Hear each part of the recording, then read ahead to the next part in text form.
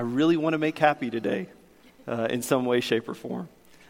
And honestly, I think I'm here because my parents wanted to see their grandkids. So, but let's say a prayer and then we'll get started. Father, we thank you for today. We thank you for time we get to come and spend with family and friends, time we get to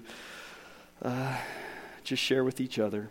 Lord, as we are brought together by the blood of your Son, a blood that is reconciling all things to you. And Lord, may we be a community that is reconciling all to you. May we live in your mission, and in your Son's holy name we pray. Amen. There are some of you here who know what it feels like to be seen as less than human. A place where no one is willing to make eye contact with you or even acknowledge your presence. And because of that, you carry the scars and the pain from being just a little bit different or just being proven that you're not worth listening to. There are some of us who know what it feels like to treat others as less than human. We may not want to admit it, or we may not want to say that we've done it, but we have excluded. We have not been willing to make eye contact with others. And by just doing that, we're acknowledging to that person where they stand in the pecking order of life. And because of that, we have been both judged and judged. We have excluded and been excluded. This week's text from Matthew 7 pulls back the curtain on this. It reveals how we see the world and how we see each other. And in fact, this has been a long journey for me because last January, our preacher and I began to work through the Sermon on the Mount. This became part of a teaching series that happened, but in that, him and I just walked through it. And when we got to this section of text, it was amazing how it just sat with me. It haunted me. It kind of made me squirm in my seat, and I couldn't quite put my finger on it, except for when we did read it, I was cynical about it, and that could be because being in congregations long enough, I know what we try to sometimes do with this text. We either ignore it and we rush by it really fast, or we're really good at creating loopholes and rationales to get our way around it.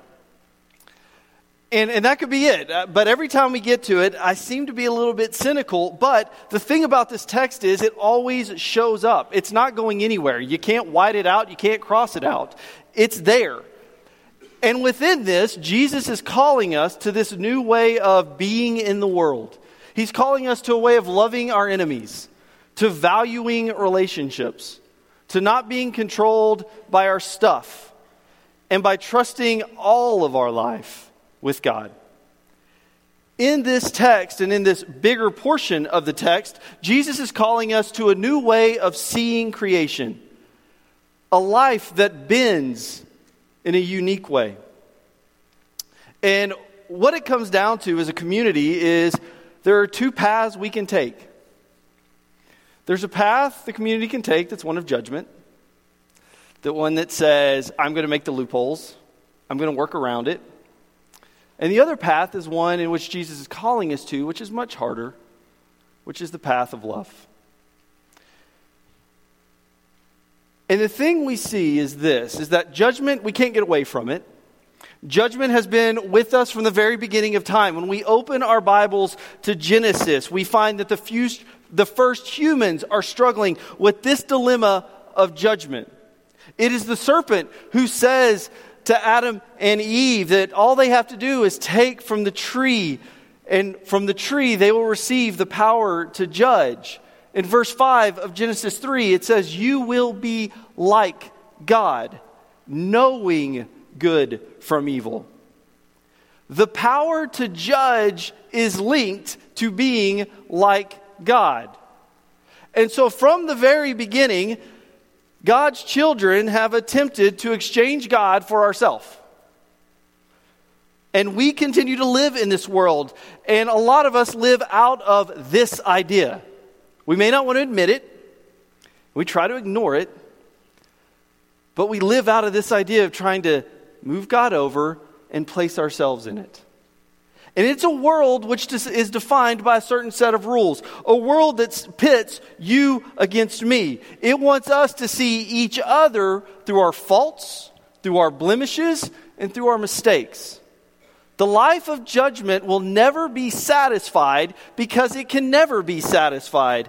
There's so much deja vu here. I feel like I've done this sermon before. But the story I tell on this is this. When we talk about this idea of satisfied, and my wife will get a chuckle out of it. But about a year ago, I started doing CrossFit. And the joke is, if you ever want to know someone who's doing CrossFit, they'll just tell you about CrossFit. So it's all good. But I started doing CrossFit. And because of that, I began to realize I was much hungrier than I always thought. And so I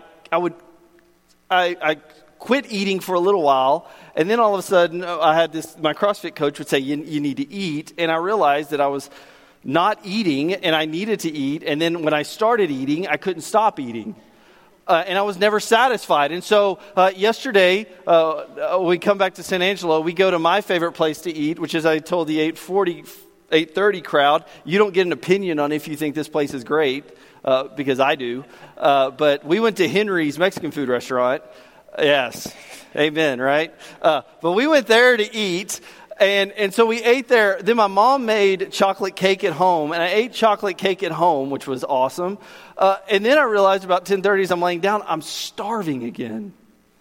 Like there are many times I feel like I just can't get enough to eat. And as Trey reminded us, that may not be because you're doing CrossFit. It just may be a way of life. But that's what it was. And that's what I feel like judgment is. It is something in which can never be satisfied. No matter what you try to do, it's always competing over and against someone else. We are constantly comparing our lives, our beliefs, our idea of sin against someone else. And this life of judgment always places someone above someone else. And it places me above you, and your whole job is to climb up to me. But the problem with your job of climbing up to me is I'm always going to be trying to climb a little bit higher than you so that I can stay in that position of authority. And we're just at times waiting. We're waiting for the one person to fall. Because the minute they make a mistake, or the minute they fall, they go to the very bottom, and many times are completely cut off from us. And the lie in all of this, the lie that this kind of idea of judgment does to us, the system that is created is this, that we have the right to exclude anyone from relationship. In our desire to be holy, or to set ourselves apart, we do the very thing that God calls us not to do. We separate ourselves from others. And so we hear of walls being talked about. Walls are erected, boundaries are created, and lines are drawn so that we can make sure those who don't meet our expectations can stay out. And all of this comes down to fear. Fear their sin will infect our lives. But the funny thing about all this, the funny thing about this talk, and as we try to work through a text like Matthew 7, or we talk about judgment, is that any of this talk seems to have just a little sprinkling of self-righteousness in it. Just a little sprinkling of, we're better than you. We call it holy, and we want to keep that out. But it always seems to have this idea that, so we're better than you. The sin that you have is worse than the sin that I have. As if God says there is one sin, minus blasphemy of the Holy Spirit, which I'm still working on what that really means. But blasphemy of the Holy Spirit, that seems to be the worst one. But other than that, we ourselves start delineating which sins are greater than others. So therefore, that person who commits that can't come in. And judgment continues to create a line that's drawn further and further, pushing more and more and more of those out to the margins. And what got to me with this was in Romans 2, chapter 1, in verse 1 through 5, Paul says this, "Therefore you have no excuse. Whoever you are, When you judge others, for in passing judgment on another, you condemn yourself, because you, the judge, are doing the very same things. You say, we know that God's judgment on those who do such things is in accordance with truth. Do you imagine, whoever you are, that when you judge those who do such things and yet do them yourselves, you will escape the judgment of God? Or do you despise the riches of his kindness and forbearance and patience? Do you not realize that God's kindness is meant to lead you to repentance? But by your hard and impotent heart, you're storing up wrath for yourself on the day of wrath, when God's righteous judgment will be revealed. To walk down the path of judgment is in a way to declare to God that you do not have the faith that God can do God's job. To walk down the path of judgment is in a way to declare to God that you do not have the faith that God can do God's job. Living a life of judgment is deciding you know better than God. It's our continued eating of the knowledge of the tree of fruit of good and evil. We figure that if God can't handle the problem, we can. And so communities within this system is only for the religious righteous, or at least those who have it completely figured out. Community in this system decides who is clean and who is unclean. And when we are doing this, we are deciding who is human and who is less than human. It reminds me of a story a few years back when Anna Lee, my oldest daughter, and I were at my work. She was just before she went into kindergarten. And it was in the afternoon, and she was in there with me just hanging out in my office. And all of a sudden I hear the door open, it shuts, and we have our office manager and our secretary in there, and I hear a man's voice, and I don't think anything about it. And I think I told a little bit wrong in the last one, but I actually walked out and saw the man, talked to him for a couple minutes, and came back inside. Anna Lee asked me who he was, and I said, he's really nobody, don't worry about it.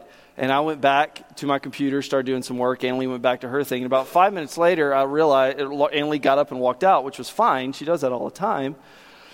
But, you know, as any good parent, I didn't really keep tabs of her. And about 10 minutes later, I realized that she's not there. And so I do another thing that all good parents do. Instead of looking for her, I just yelled her name. And so I'm yelling her name and realizing I'm not hearing anything come back. So all I'm thinking is this is going to be a fascinating explanation to my wife. But I walk out and I ask Becky where Anna Lee is, and Becky points to the library. We have a library in our office, and points to our library. And Anna Lee is in this room reading this book to this gentleman. Now, what every good dad does, he freaks out in his own little way. And I looked up and I was like, "What are you doing?" And she's like, I'm reading him a book. Well, at this point, Anna Lee couldn't really read, but kind of read, so I'm fascinated by what book she's actually reading to this gentleman. But he's sitting next to her, and she's reading it, and everything looks good, and I, as a dad, stand there and wait until it's done. And it gets done, and we're walking back, and I gave Anna Lee a little bit of a scolding. I was like, "You don't do that. What are you doing?" And I go, "You just don't talk to strangers." And she looked at me and said, "He's not a stranger, Dad. He was a friend of mine. I wanted to read him a book." Yeah, take that with you, what a 5-year-old can teach you. But I think this is the value system that Jesus is calling us into. Not one based on competition or rules. It's a value system that does not see faults, blemishes, and sins as something to be excluded. The throne from above is not something for us to attain, nor is the knowledge of good and evil something we desire. In fact, Jesus is calling us out of the system of judgment and into the system of love. To pull out the plank out of our own eye so that we can see clearly, so that we can reorient our life to life, so that we can reorient our vision to the people around us. Love is the lens through which we see out of and work out of. Love will keep us from desiring to sit on the throne and see people below us. It is love which does not see clean and unclean. And it is love which allows us to bend and pick up those who have been called God-forsaken in this world. The expectation of the community is to be a place that harbors and reconciles the refugees of the world. A place where not just certain types of people are welcome, but a place where the God-forsaken can find rest and relationship. And I understand it is ideological for me to say this. I get in arguments with my friends at Grapevine all the time that, Russell, what you speak of is absolutely pie in the sky. But it may be. But Jesus seems to be calling us to it in Matthew 7. Jesus seems to be looking at us and saying, give up judgment. Give up the stress of always trying to create a new system. Give up trying to keep people away. Give up the stress of causing relationships to be lost and severed. For Jesus, the separation of a relationship is the exact opposite of why he came. If Jesus' life, death, and resurrection is to reconcile the whole world of creation, then why would a community claiming to be his followers create separation? But Russell, we have to have our standards, and I agree. And I'll go back to my easy answer of standards from when I was in youth ministry. Just say Jesus. We have our standard. And the standard is Jesus. And it seems to be Jesus who is calling us out of this rat race of comparing ourselves to somebody else. It seems to be Jesus who's calling us to die to our judgment and our designations of clean and unclean. We die to having to replace ourselves for God. Instead, we live in the freedom and hope of knowing that the God who will judge is the God who died for the salvation of the world. And I believe there's hope in that. And I think our hope is built upon this when it comes to relationships. Not a relationship built on criteria, but a relationship built on love. A love that says there's nothing you can ever do that will cause you to be an other for me. A relationship that says there's nothing that you can ever say, there's nothing that you can ever act towards me that will cause me to look at you as something other than friend. And I understand that's hard, and that gets real messy. But God seems to be calling us into the mess and not out of the mess. God seems to be calling us and saying, the community is going to be a messy place. And as I said in the first one, when I think about messy, and we were talking about families being with families for the holidays, we know it better than anything because our families can be a messy place. And yet we most of the time still deal with it. And it seems to be that God is calling us to be a place of messy relationships. So then, your journey in Christ, your journey towards Christ, you will never do alone. In fact, your journey in Christ and toward Christ will be done by the person sitting next to you, the person sitting in front of you, the person sitting behind you, and the whole gathered community. You don't do this alone in a community that is willing to bend itself in a new way. The system of love Jesus is calling us to breaks the cycle of competition. It breaks the walls and the barriers and the boundaries, and it invites brokenness. It invites blemishes. It invites faults with the hope that reconciliation is present and has entered into the world. And so that's where we stand here today. Matthew 7 calls us as a community to repentance. Matthew 7 calls us as an individual to stand up and say we're sorry, but as a community to stand up and ask for forgiveness in those places in ministry in which we have decided that exclusion was far better than inclusion, where our language was harsh. And that's been hard for us at Grapevine. We've done it too. I've had to do it in my life, which meant the very uncomfortable thing of going to people and saying, I'm sorry. As a church, it has meant us as leadership detecting those places that we as a church have created a system of judgment instead of a system of love. But maybe why Matthew 7 is so uncomfortable, because it calls the community to repentance. It calls us to acknowledge who we are. And so this year, y'all have decided to do Acts 2:42. Awesome. And I say good luck with that.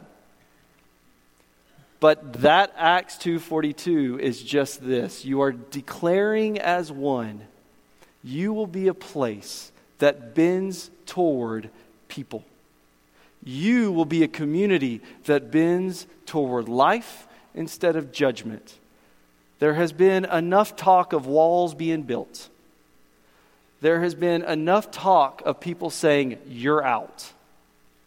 As Johnson Street, you're declaring something different. You're declaring a world that is yet to come, but a world that is coming. You're declaring to be a community that lives out of the system of judgment and into the system of love. May the Lord bless you and keep you. May the Lord shine his face upon you and give you rest. Amen. Stand.